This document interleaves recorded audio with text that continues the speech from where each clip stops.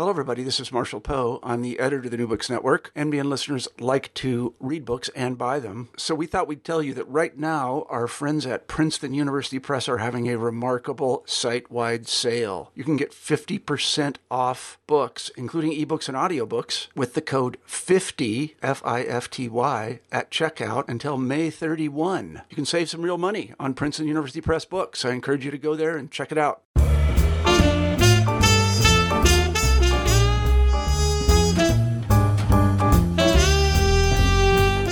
Hello, my name is Kristen Turner, and this is New Books and Music, a channel on the New Books Network. Today, my guest is Dr. Jillian Rodger, author of Just One of the Boys, Female-to-Male Cross-Dressing on the American Variety Stage, published this spring by University of Illinois Press. In her book, Rodger introduces the reader to male impersonators, women who dressed and performed as men on stage. Focusing on the period between about 1870 and World War I, Rodger traces how the acts these women performed changed over time as ideas about gender and class also changed. Along the way, Rodger introduces readers to a fascinating cast of characters who defied social and sexual norms on stage and off. A few women even managed to marry their same-sex partners. But Rodger's work is about more than just an obscure theatrical performance practice, because her work illuminates the intersections and connections between class, gender, and sexuality. I'm so glad to welcome you to the podcast, Dr. Rodger. Thank you so much for being here. You're welcome. So how did you get interested in male impersonators? Well, when I was a grad student, I was taking a class, and I thought, I'll just write a paper on some kind of American entertainment history. And as I was going through, I was thinking about writing a paper on female impersonators because it was for a class on jazz, and I was interested in making connections back to minstrelsy. And of course, female impersonators, at least the very glamorous ones, have their roots in American minstrelsy. So I was looking at scholarship on female impersonators, and I came across a picture of an English male impersonator who completely shocked me because I had no idea that such a thing existed in the Victorian period. I'd never imagined, we all have these ideas about what Victorian culture was like, very repressed, very uptight, pianos with skirts on to hide their legs and all of the rest of that. And looking at this picture of a woman dressed quite realistically as a man and staring defiantly into the camera, I started thinking I needed to know more about what she had done, what was her act like, and that really started my research. How widespread was this practice? And who got to see it? Sort of set the stage for us so that we can understand this phenomenon. Well, yeah, there were never very many male impersonators total. It was always a fairly rare specialty. I've found probably 2 to 3 dozen fairly successful performers over a period of about 40 years, which, that's not, they weren't very thick on the ground. In the later period, in the early 20th century, there were actually more male impersonators, but they were often more often brought in from England. So it came to be thought of as this English specialty. And in a very real sense, it has its origins in England. But the first American male impersonator came to the United States in the 1860s. And this is, in fact, a period in which young women in English music hall had begun parodying very successful male performers, and they performed both male and female characters as part of their acts. And most of the women active in England performed both in male and female character. But when this young woman, Annie Hindle, came to the United States, possibly because she was looking for a place where she could make her mark and didn't have to compete in a very crowded marketplace. She decided to perform only in male character, and this then marks the beginning of American male impersonation. And it's also all of the male impersonators who began in the United States were older women. They weren't the young teenagers that were active in England. They tended to be women who had other previous careers on the stage, often dancers, people who were looking to extend their career on the stage, started performing as in male character, and they all modeled themselves on her, which meant that they developed a very different style than they had in England, a much more masculine style, and they performed male characters that were very similar to those performed by men, particularly in the 1870s and into the 1880s. What happens in the 1880s is there's two things that happen. First of all, variety was very much affected by a depression in the 1870s. And basically, whoever could stay on the stage and be successful just kept doing what they were doing and more of it. And they started getting success by stressing fashion and stressing songs about leisure, which most of the audience who were working class men couldn't really afford, stressing songs about alcohol and fine living and fine clothing. And in the 1880s, you start to see the active male impersonators stressing that what they are is an ideal of fashionable men. By the 1890s, we have more and more English performers coming in who are performing much younger men and much more feminine men, less manly men than the American performers. And after 1900, it's mostly English. The stars are mostly English performers, although there were always a handful of young American women who tried to make their mark as male impersonators.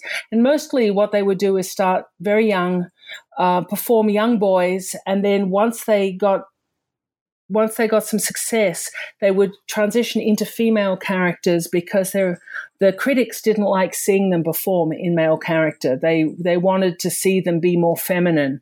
And so it became a way by which women who maybe they weren't pretty enough, maybe they didn't have a distinctive enough act as a woman, could make their mark and then gain enough success to be to enter entertainment as a soubrette or as some kind of singing female character. So that was one question I had. There's certainly a lot of women who play pants roles in operettas in the turn of the century. And I was wondering, how did you make a determination that you thought someone was a male impersonator, someone say like Della Fox, who did perform in early musical comedies and operettas, as opposed to someone who just played pants roles like a Jessie Bartlett Davis, for instance, who's a contemporary of Della Fox's? How did you draw that line? Well, the only reason that Della Fox ends up in my book and in my work is that she, after her career as a soubrette ended, partly because it's kind of puzzling why it ended. I think there's some suggestions that she had issues with drugs, and possibly it also had some kind of breakdown. They kept reporting that she had appendicitis, and she had appendicitis on and off for 10 years. So I'm guessing it wasn't really appendicitis. It was just an excuse why she couldn't be on the stage. And at one point she was committed by her brother because she really wasn't doing very well. And when she came back after having been committed, she really could not perform on the stage anymore. She had really exhausted herself. And so what happened was that she started performing in vaudeville, and she took some of the songs that she'd made famous or in her dramatic productions, particularly Wang, but also others, And she performed them in male costume on the stage. And so she became a male impersonator because she could no longer perform as a soubrette. And it really wasn't until closer to the end of her life that she started to think about going back into dramatic performance. But there were also reports that even in vaudeville, she wasn't doing so well. There were times that she couldn't, that she had to be cancelled by managers. There were times that she wasn't fit to go on the stage. So it became a way of her prolonging her career. And I don't really talk about what she did in musical theatre or musical comedy. I only talk about what she does once she hits the vaudeville stage. She was really an oddity. Most people didn't take the route she took. Mostly I don't discuss people who were in narrative, any kind of narrative theatre. The point of male impersonation is that each song becomes a narrative that allows a male character to live and come to life before the audience. And it's not bound by the conventions of, a kind of a plot. That brings up another question to me. You're talking about the difference between the sort of narrative forms of theater and then the non-narrative forms that you're interested in. So you start out in variety, and then you talk about the transition to vaudeville. And I just, again, for those of us who might be listening that don't understand those differences, can you just give us a short rundown of this sort of history of these non-narrative forms of popular entertainment and who went to them? Just sort of, give us the short version of that history. So variety emerges as an independent form in the late 1840s, early 1850s, mostly in the context of barrooms.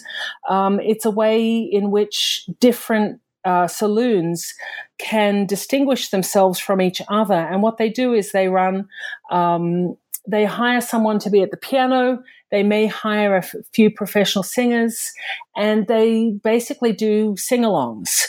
And then this, over a number of years, grows into a more formal show. The earliest stage, the sing-along stage, is known as a free and easy. And you see a lot of bars in New York City offering those. By the time we hit the later 1850s, early 1860s, they've moved into larger venues. These are venues with a raised stage. Often, oddly enough, they are old minstrel halls where minstrel companies had taken to the road. Most minstrel companies, beginning really in the 1850s, spent a lot of their time on the road touring rather than being resident. And when they abandoned their theaters, concert saloons move in there, and variety managers start running them, and they underwrite their the cost of entertainment with alcohol sales.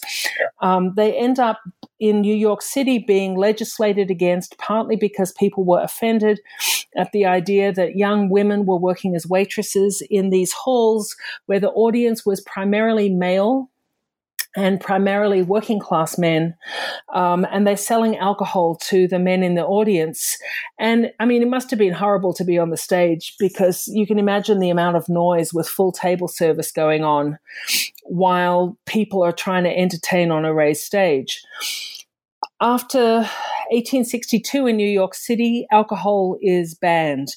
And then we move into a more formal staged period of variety. And in fact, I think that variety elsewhere had always been a little bit more staged than it was in New York. It wasn't as tied to alcohol, just because of it. In this period, things vary quite greatly by city. And so in Philadelphia, it seems always to have been staged. Wasn't big in Boston. It doesn't move away from those three cities, from New York, the New York-Philadelphia region, really until the Civil War, and then it spreads out into the Midwest, following soldiers, goes to demobilizing points, and it's always associated with alcohol. It's, even if the theater is separate, they often still have a bar right next to it. And so it comes to be seen as this entertainment for working men. The audience is almost exclusively male, and any woman who's found in the variety hall is assumed to be a prostitute.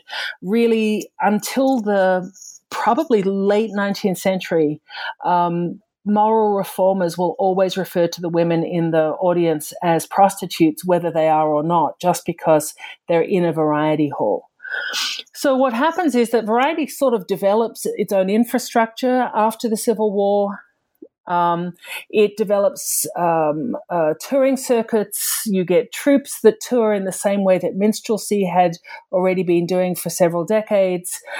You also have agents starting to represent performers, and you get more and more infrastructure to support variety as it develops. And by the mid-1880s, it has a very robust infrastructure attached to it.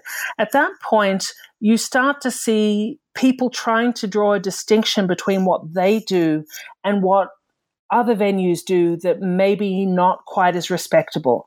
And we start to see a divide in the among managers between those people who want to just do what they've always done, which is to deliver wine, women, and song to men, and then those men who want to aspire to a middle-class audience. This development, I mean, you could go back to the late 1860s even, you start to see the beginnings of this among some managers. And by the 1880s, you start to have what they call first-class variety or high-class variety and then variety.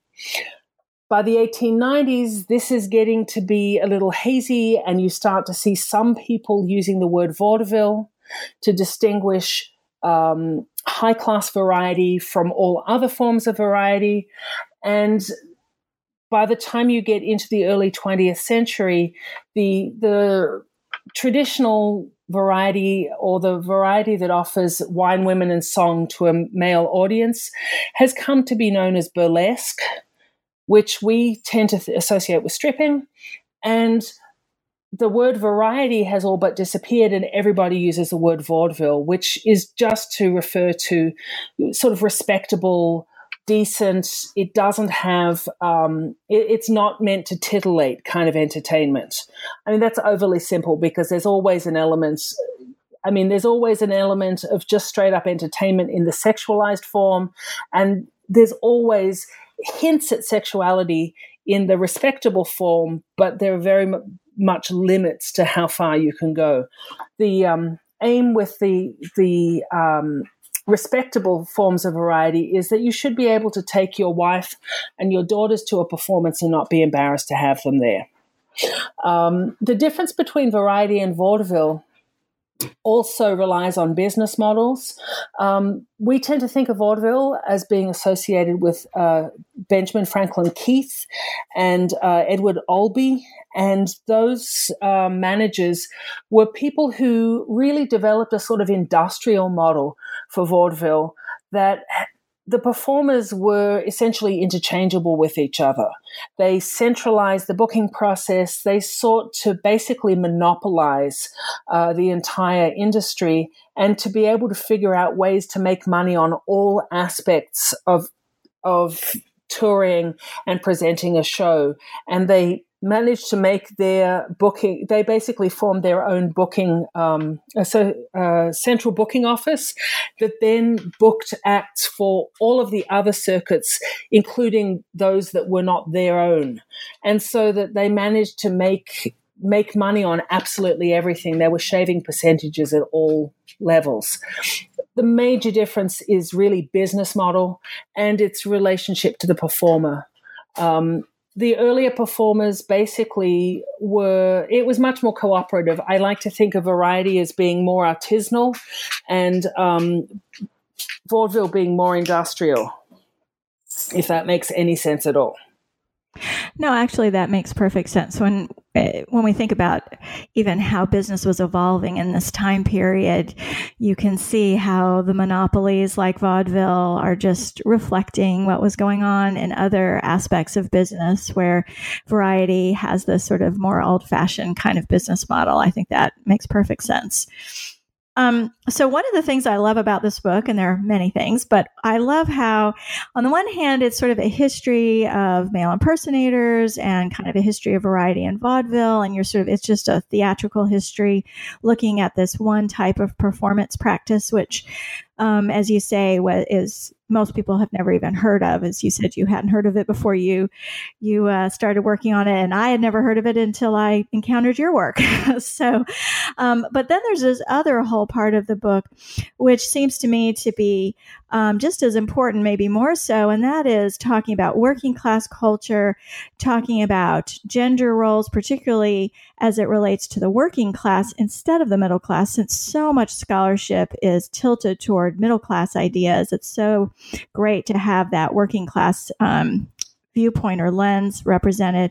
And then also, of course, a history of sort of sexuality and the ways that people thought about sexuality in America in this 19th century period. And so there's a lot of questions I have about that, but maybe we can just start with the fact that today we like to label people, you're a transgender, you're asexual, you're homosexual, you're lesbian, whatever those labels are. And I'm wondering if you can talk a little bit about what to do, do those labels even apply to people living in the 19th century? Are the performers you're looking at, did they think of do you have any idea of how they thought about themselves as sexual beings, or was that just not even a part of how people conceived of themselves at that time period? Well, I think it was actually part of how they conceived of themselves. They didn't use the labels we use. And even those performers that I am absolutely certain had sex with, for example, Annie Hindle, I am certain she had sex with women. She's left some poetry behind that indicates she published poetry in the New York Clipper, and it was always in a female voice, and it was often declaring love and talking about intimacy in very, discreet ways, but still intimacy with women. And it was always addressed to a woman. So I have little doubt that she knew how to make love to a woman. Is she a lesbian? I can't use that word for her, partly because even for working class lesbians, until late in the 20th century, they wouldn't use that word for themselves. They might refer to themselves as butchers and femmes. They might, if they were African American, use the word bulldagger to refer to the sort of what we would think of as a butcher, more masculine woman. They would not say, I'm a lesbian, because lesbian was something that those middle class women were. So in the 19th century, it gets complicated because it's what did the audience know? How did the audience think about this versus how did the world of theater think about it? All evidence I have is that the people in what I think of as theater world, they didn't really care. They didn't care what you did as long as you didn't A, cause too much scandal, or B, skip a performance. So as long as you were regular, you showed up, your audience loved you, and you didn't get the show closed down because someone declared you to be indecent and therefore the authorities would step in and close the show down. You could do pretty much anything you liked. I will tell you that they weren't terribly keen on performers who beat their wives. I know this because, for example, Annie Hindle was married to a male performer when she first came to the United States. Very shortly after she arrived, she married a man who was, by all accounts, very charming and also a violent bully. And there's lots of reports on this guy's behavior that give you a sense that he wasn't a particularly nice person. And later on, she claimed that he had blacked both of her eyes within the first couple of weeks and that they split up. Well, I can actually by following their careers, he left the East Coast within days of her splitting off. Within a couple of weeks, I don't find him at all, which suggests to me that after he was violent towards her, people on the stage said, we don't want to hire you. we don't like you. You're not a nice person. Go away. And they cancelled his bookings, and they rallied around her because she continued to have bookings unbroken for the next several years. And he went to the West Coast and had to start over there. So clearly there's behavior within intimate partnerships that's not acceptable to these to the wider theater world. But they don't really care who you're having intimate partnerships with. They will occasionally, however, express shock, and they express shock when the audience is shocked to find out something happens. And I see it as a sort of a performance of what's expected in order to make sure they don't alienate their audience, but they didn't really care that much, if that makes any sense. So, for example, I've found one circus performer who was an acrobat who'd been performing. He was dressed as a young woman when he was a little boy because essentially girls doing what the kind of feats that boys do are much more thrilling to watch than boys. Like a girl being a daredevil is a much more thrilling thing in this period because the audience knows for certain that women can't do that. So that when women do the impossible, they're performing a kind of magic that makes them way more attractive to their audience. So if a circus didn't have young women, for example, to dance on the backs of horses or to perform acrobatic feats, they would dress young boys in that role. And usually by the time the boys got into their teens and puberty really hit, they would transition back into being a male performer, and the girl would disappear, and another girl, much younger girl, would appear, also a young boy in female dress. This one performer stayed in female character well into his 20s, and he was a star in the circus, but he kept getting busted. Once he got into his 20s, there kept being these rumors that Ella Zoyara is really a man, and at every single town, the circus manager had to perform this kind of ritual. Shock, horror, I have been misled. I had no idea, even though he had done it at the previous town and the previous town and the previous town. And at that point, Ella Zoyara had to disappear, and he became Omar Kingsley, and he married a fellow performer, and they went off and performed together for a number of years. So it's the kind of ritual performance of shock when it's expected, because the audience is offended, because the audience is shocked, and you can't look as though you have different values than your audience. Now, in terms of sexuality, most of the women who performed in male character had intimate relations with men, as far as I can tell. Many of them were married, many of them had performing partnerships with men, and it's just one or two I have found who had long-standing or had rather prominent affairs with women. And then it was played for shock and amusement, often in newspapers like the Police Gazette, which, it was for a male audience. It could pretend that it was very, very sophisticated. They used to target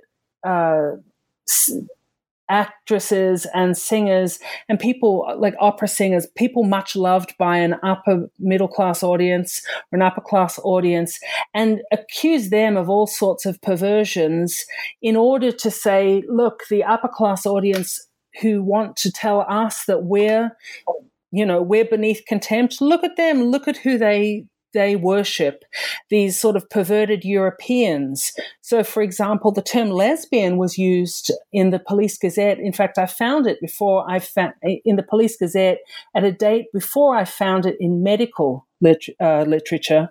And it was used in relation to the famous Swedish opera singer Christine Nilsson, who was referred to as the lyric lesbian and the Swedish Sappho. And she was often she was accused by the Police Gazette on a number of occasions of overwhelming her female fans with affection. She was also accused of killing her husband. I mean, they would basically accuse her of anything that would make her look bad. So clearly the idea of female affection was widespread, and it was probably the kind of thing that we think, even now it's a key element of pornography. Those kinds of elements had come out really relatively early in the 19th century in sort of sophisticated literature, but they were beginning to enter the sort of popular culture in the second half of the 19th century, but it wasn't something they thought that working class women did. So when Annie Hindle got married to her dresser in the mid-1880s, the Police Gazette was absolutely inarticulate describing that relationship.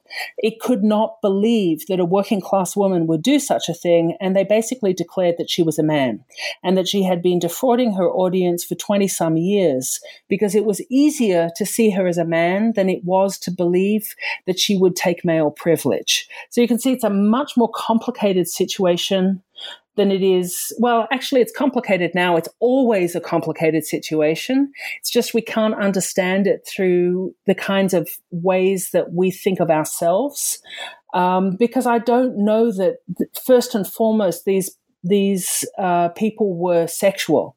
That wasn't necessarily the primary part of their identity.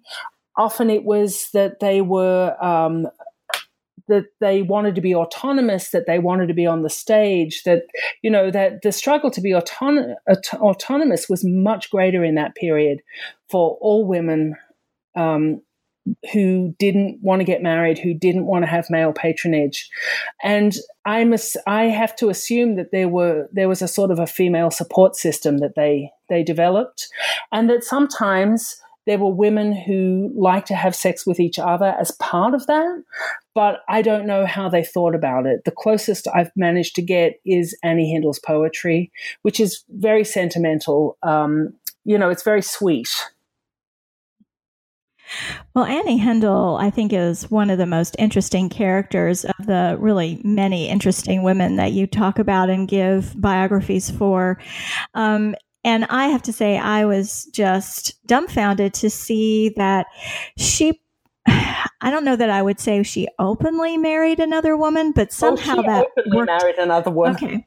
So she openly married another woman. I am still trying to understand how that happened because, of course, in just having gone through in the last 10, 15 years, the whole struggle for same-sex marriage here in the United States again, people I think assumed that this was the first and only time this has ever happened, but yet you have found that example and at least one other of women marrying each other. Can you talk a little bit? I mean, what was going on there? How were they allowed to do that? And, I don't know. I just don't even, I'm trying to conceptualize how to fit that into the narrative that we have sort of grown up with here in the U.S. about the I don't history think of marriage. They were definitely not allowed to do it, but I don't think she took non-theater world's values all that seriously. So if she was told she was not, as a woman, allowed to make family for herself, because the other thing I think is important an important way of understanding Annie Hindle is that she was an immigrant. She was someone who came here with just her mother, and her mother, from what little we know about her, may not even have been her birth mother, but rather have been someone who adopted her, maybe formally, maybe informally, and then came with her to the United States. And when she was out on the road, she was quite literally alone. So what I see early on is her trying to make family for herself, to build a support system for herself. The first person she tries to do this with is Charles Vivian, who is the man who beat her. And after that marriage fell to pieces, she didn't seem to want to have any or she wanted to minimize her association with men. So I see her changing agents frequently. So she doesn't stay. She's not loyal to any given agent. She's happy to perform for male managers, but she really is kind of driving her own career. And I've found after her marriage to Charles Vivian dissolved, and there was never a divorce. They sort of just split up and agreed not to talk about it, which is a very working class kind of way to do it, because divorce cost money and you had to be resident in a place for for a period of time, which is impossible for actors. So they would just dissolve. They would head in different directions, and the only way you know if it's agreeable to both parties in the theatrical world is if there was a notice printed in the newspaper that so and so had remarried. Usually, if it wasn't agreeable, within a couple of weeks, his ex-wife would write in and say he can't possibly have been remarried, or he can't possibly have married because I'm married to him. And then my suspicion is that they would work it out with some kind of payment to make her go away, because it was easier to do it informally that way than it was to do it legally. And there was no way. I mean, how do you check if someone got married in a different state? When there's no computers, there's no way to look it up. You say you're single, you're single. So I've actually found 4 marriages for Annie Hindle to women. The first was to a jig dancer, which doesn't seem to have lasted very long. I don't know anything about it except that I do know the name of the dancer. The next year, she married again. She married someone who was a young female singer who appears, I used to like this woman, and then after looking at her relationships with her basically a series of relationships, I began to think that she was really just looking to benefit herself in her intimate, with her partnerships. So she worked with Annie Hindle for a number of months. She learned her basically how to be on the stage. They were performing separately but developing an act together. And then they got married in Washington, D.C. On both occasions, my suspicion is Annie Hindle left her stage costume on and went into and got a marriage license, and she was good. She looked like a man. And in that period, if you were in pants, if you had short hair, you were a man, because women did not wear pants. So she just dressed as a man. She took male privilege. She made a family for herself by marrying a series of women, and never, as far as I can tell, was never intimately connected to a man for the rest of her life. And it took a couple of tries. She didn't get the first 2 right. But when she met Annie Ryan, who's the woman she married in Grand Rapids in the mid-1880s, that marriage lasted 5 or 6 years until Annie Ryan died. We also, within a year of that marriage ending, she had married again. And I found some record that the 2 women appeared on the stage and that her 4th wife took her name, so that you see records for Annie and Louise Hindle, so that the young woman that she married in the 1890s appears to have been quite fond of her and wanting to perform with her, make family with her, and marriage was the way that they did it. So you bring up the fact that if she looked like a man, then they were a man, then Annie Hindle was a man as far as people were concerned.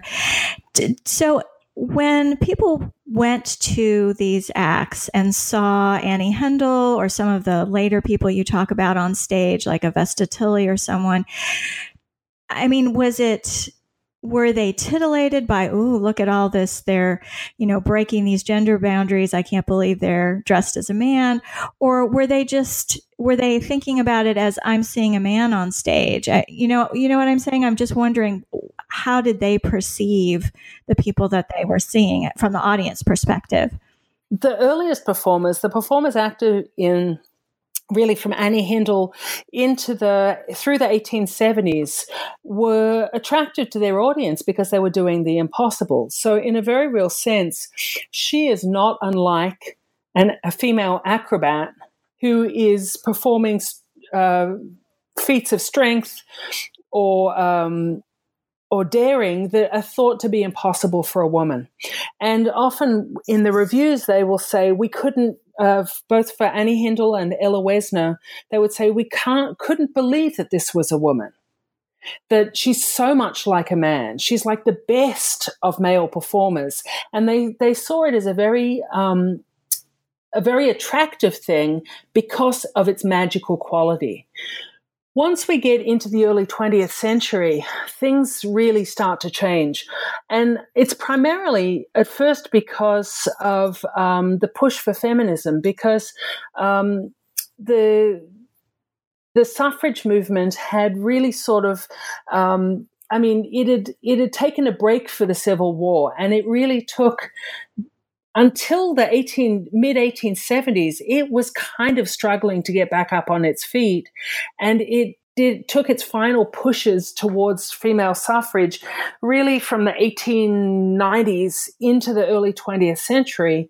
And so you start to see this bias against mannish women, against women who want to take male privilege, partly because men are really nervous about this, and it's actually not.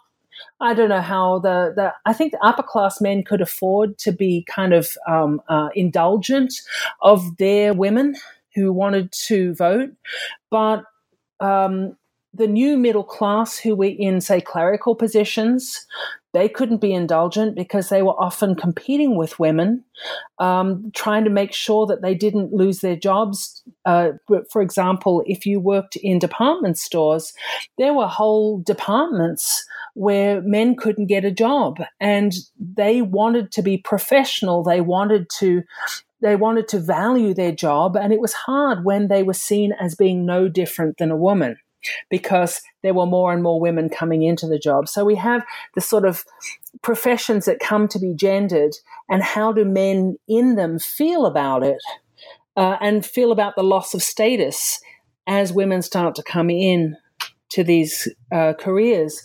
So, this is what's really driving the hostility towards women who want to be autonomous or women who want to be independent, is this fear of what happens when the whole world is flooded with women and I'm not allowed to compete with a woman because if I lose, I'm way less of a man than I think I am. And so you see male impersonators really getting caught by that and having to kind of shape their acts in ways that first reassure their audience that they're a good woman, and then that they can make a character. So, for example, Vesta Tilley had always had a more feminine performance style, partly because she was English, and the English spent part of their year on the stage performing in pantomime, performing in pants roles where they had to be more feminine. And so that spilled across into their music hall acts. And when she came here, she discovered that the men in the audience didn't want to see themselves. In England, she performed clerks. She performed regular sort of lower middle class men. And when she came to the United States and performed, those songs did not land well with the audience. And she pretty quickly adapted and started singing very old repertory from the 1870s that depicted upper class men. And the middle class men of the late 19th century, early 20th century loved that because they saw it as a model of how to behave. They did not see the humor in it.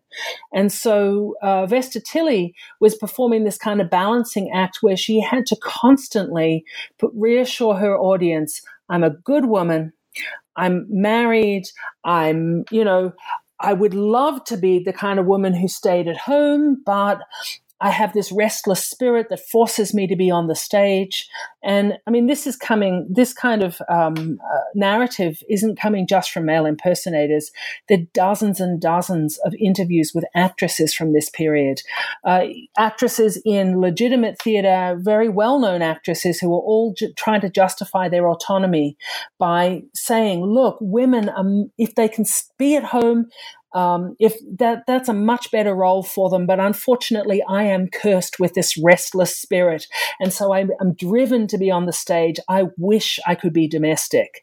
And so you sort of see them telling women, be domestic in order that they can get their starring role on the stage and have their career and not threaten men. So male impersonators really end up being caught by that.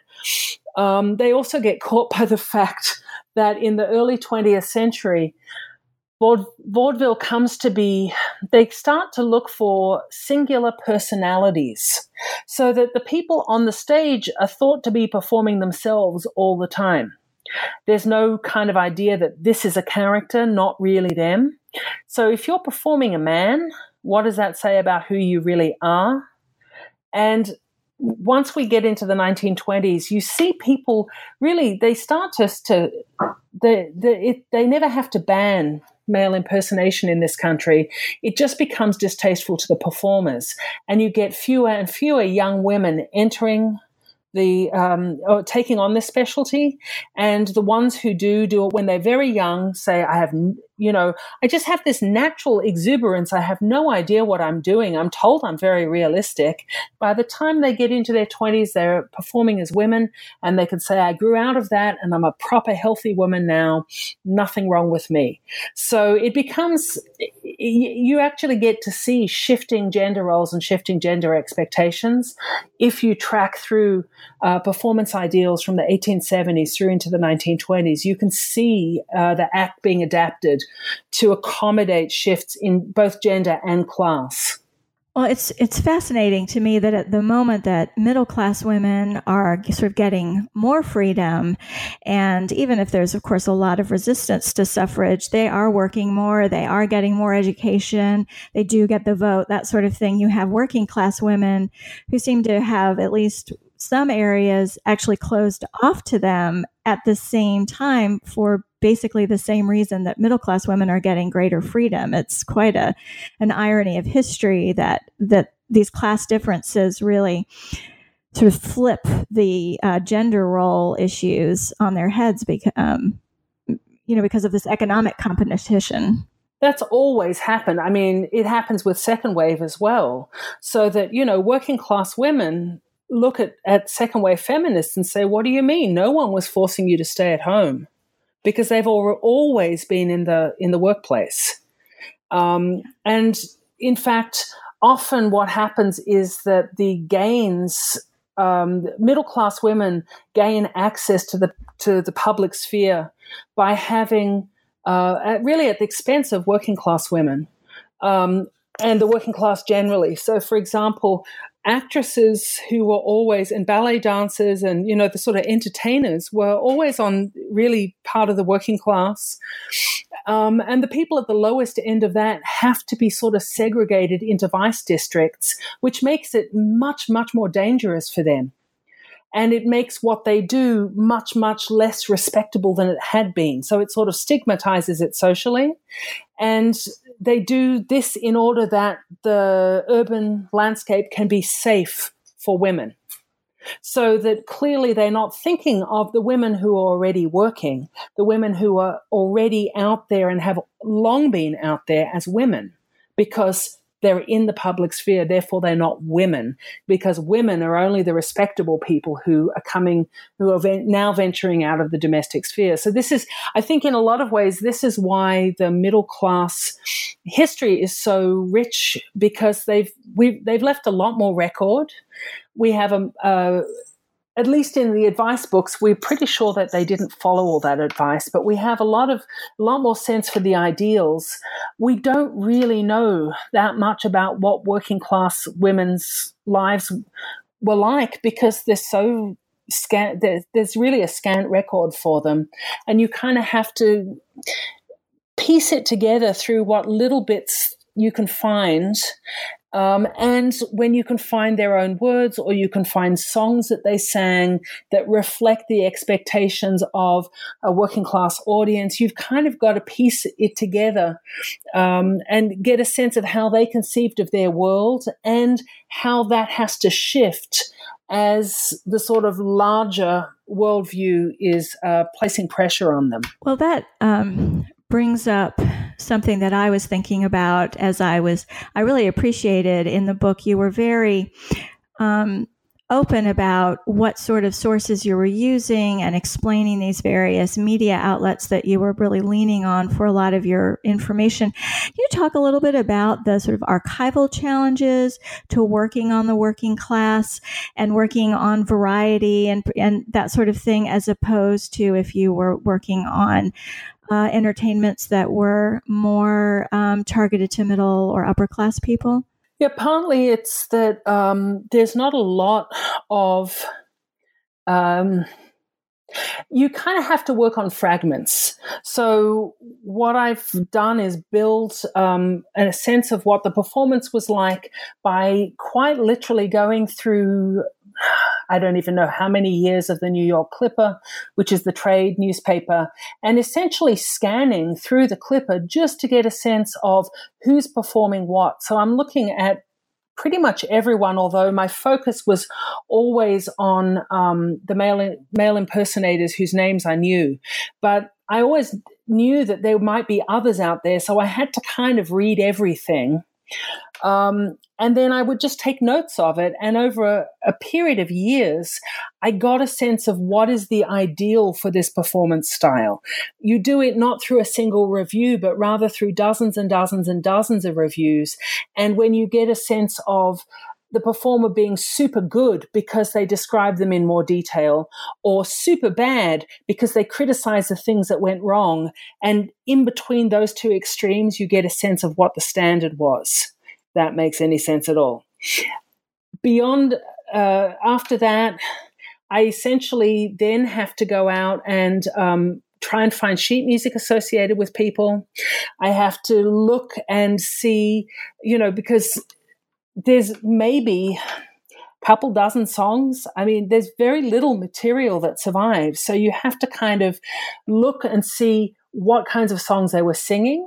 Now, are there similar songs that do similar work that I think they could have performed?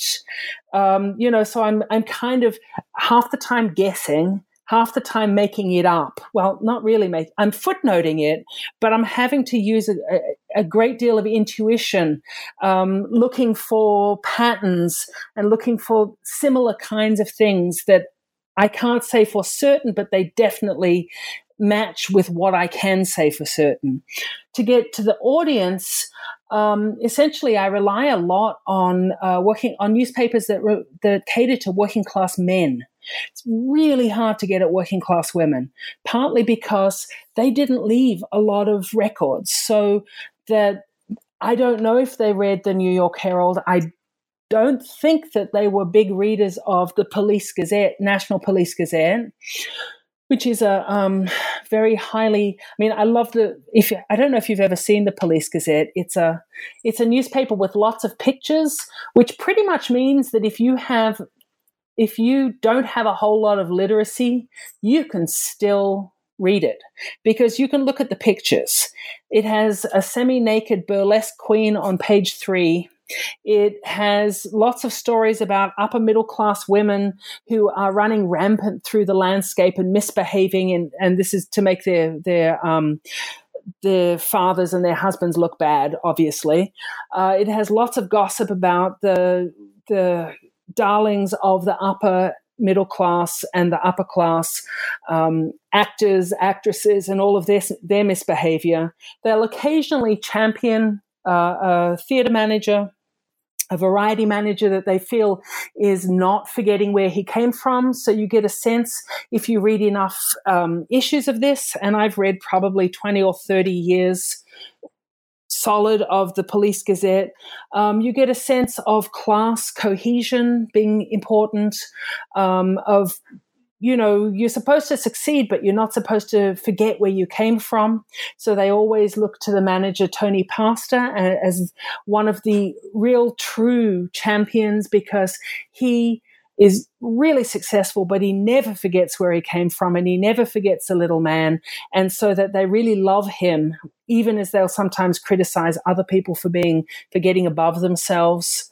So if you read songs against newspaper commentary against you, if you read them all against each other, you can start to feel the parameters of the culture. You can start to get a sense of because the things match up, so that the same kind of working class cohesion comes through songs where they'll often say, don't forget where you came from. Don't forget the people you leave behind who are not as successful as you.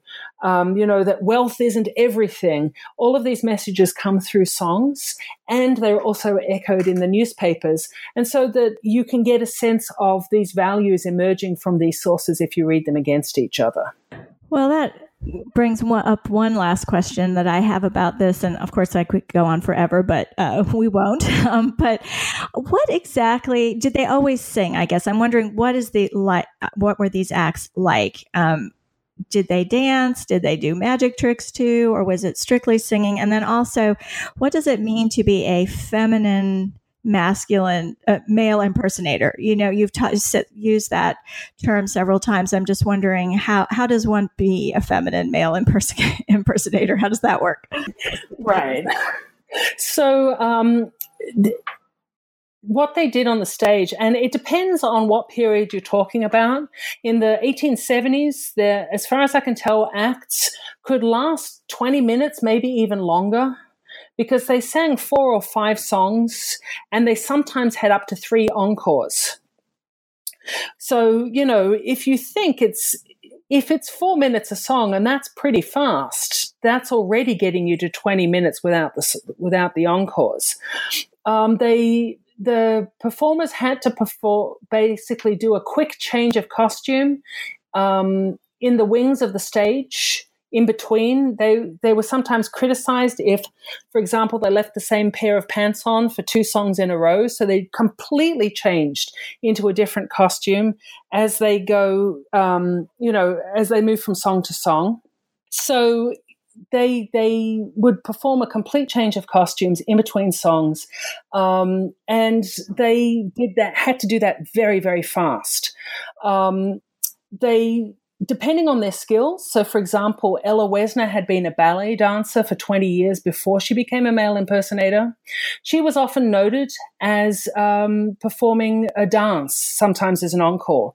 My suspicion is that she did that also because she had a lot of upper respiratory infections and problems.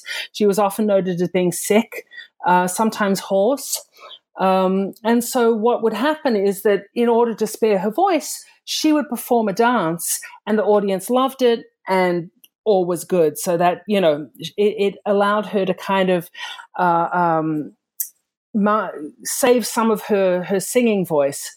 Now, in terms of singing, the act was a mixture of singing and speaking. So they might start speaking their way through the lyrics, occasionally lapse into sung song or more melodic song. So it's kind of a mixture of heightened speech and song. Sometimes the song would just stop and they would insert monologues and commentary and comedy into the middle of the song, which makes the idea of a 4-minute song kind of laughable, right?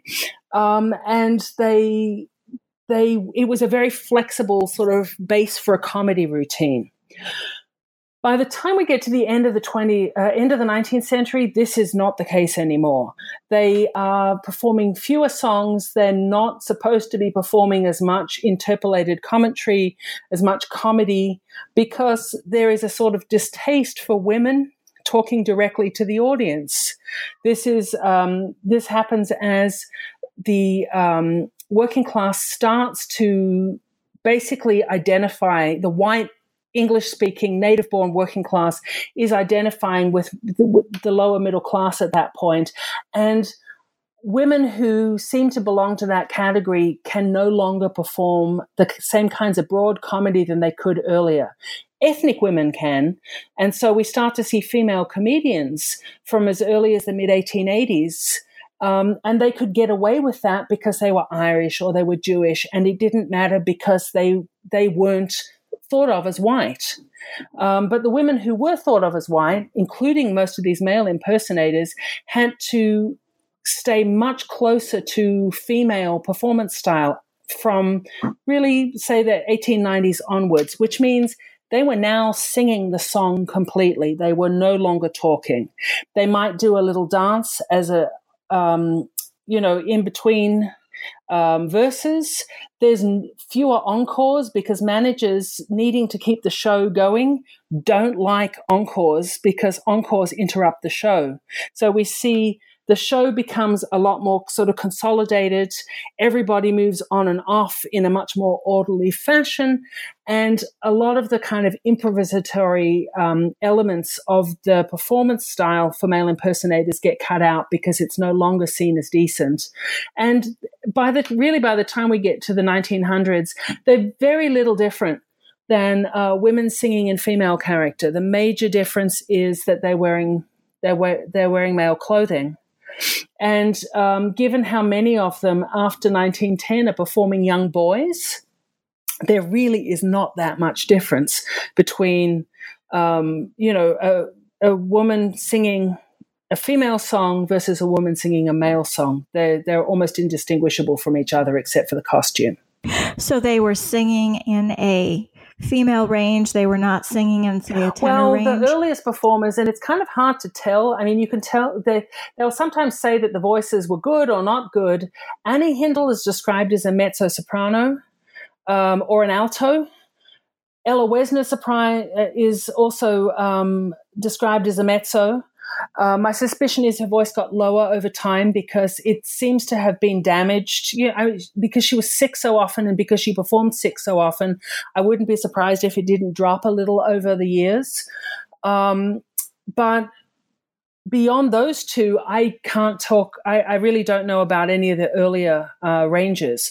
The English performers seem to either have been mezzo or soprano. So, for example, Bessie Bonehill, who was an English performer, was described as a mezzo, but I suspect a higher mezzo who sang most of the time. Vesta Tilley was a soprano. Hetty King was a soprano. The only mezzo in the 20th century was Ella Shields, and she actually even speaks her songs.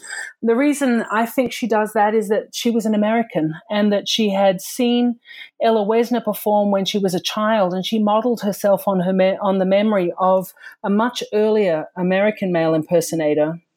And so she's sort of like the last link to the American style in the early 20th century. Actually, there is one more link. The last link to the American style of male impersonation actually is Julie Andrews. Because Julie Andrews saw Ella Wesner. She performed on the same stage as Ella Shields in the early 20th century.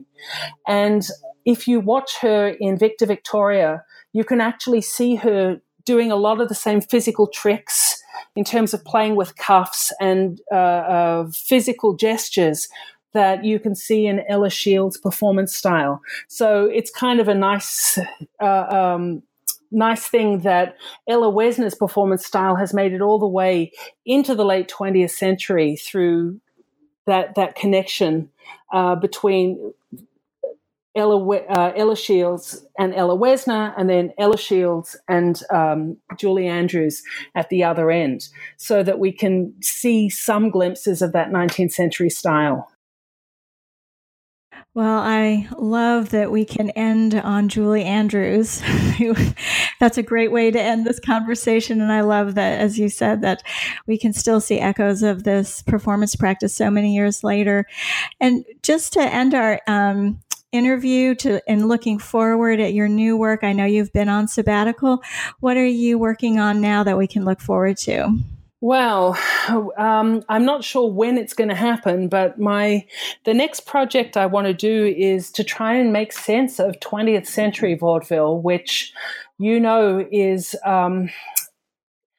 let's just say that the histories that are written don't match with the primary documents very well. So that if you look at primary source materials and you read the history, you realize that there's a lot missing in the written history, partly because it's so complicated, it's overwhelming. And so what I'm hoping to do is to show ways that essentially to draw, looking for continuities from the 19th century, rather than insisting that vaudeville was something completely new, never seen before, that did everything different to the 19th century, which tends to be how it's depicted in the histories as they're written now. I'm going to say what survives, what business practices survive, how do they change, and I'm hoping to depict variety as continuing and vaudeville as being one strand of that, so that we can begin to understand how vaudeville, burlesque, musical comedy, and all of those, even revue, connect with each other in the early 20th century. Because right now, as you know, if you look at the newspapers from this period, it seems like a very lively scene, but you have no sense of how it operated. And that's my next challenge, I think. Well, that is a big challenge. As you know, I work on that same sort of thing, and it's crazy how much was going on and how little scholarship there really is on it. I mean, it's especially on vaudeville. It's really, I was shocked when I started trying to find literature on this period. You know, you can find plenty on opera, for instance, but forget about it for musical theater and vaudeville. So I am so happy that you are turning your attention to the 20th century, because we certainly need some help. So thank you so much for interviewing with me, and it was great to talk to you about this book, and good luck into the future.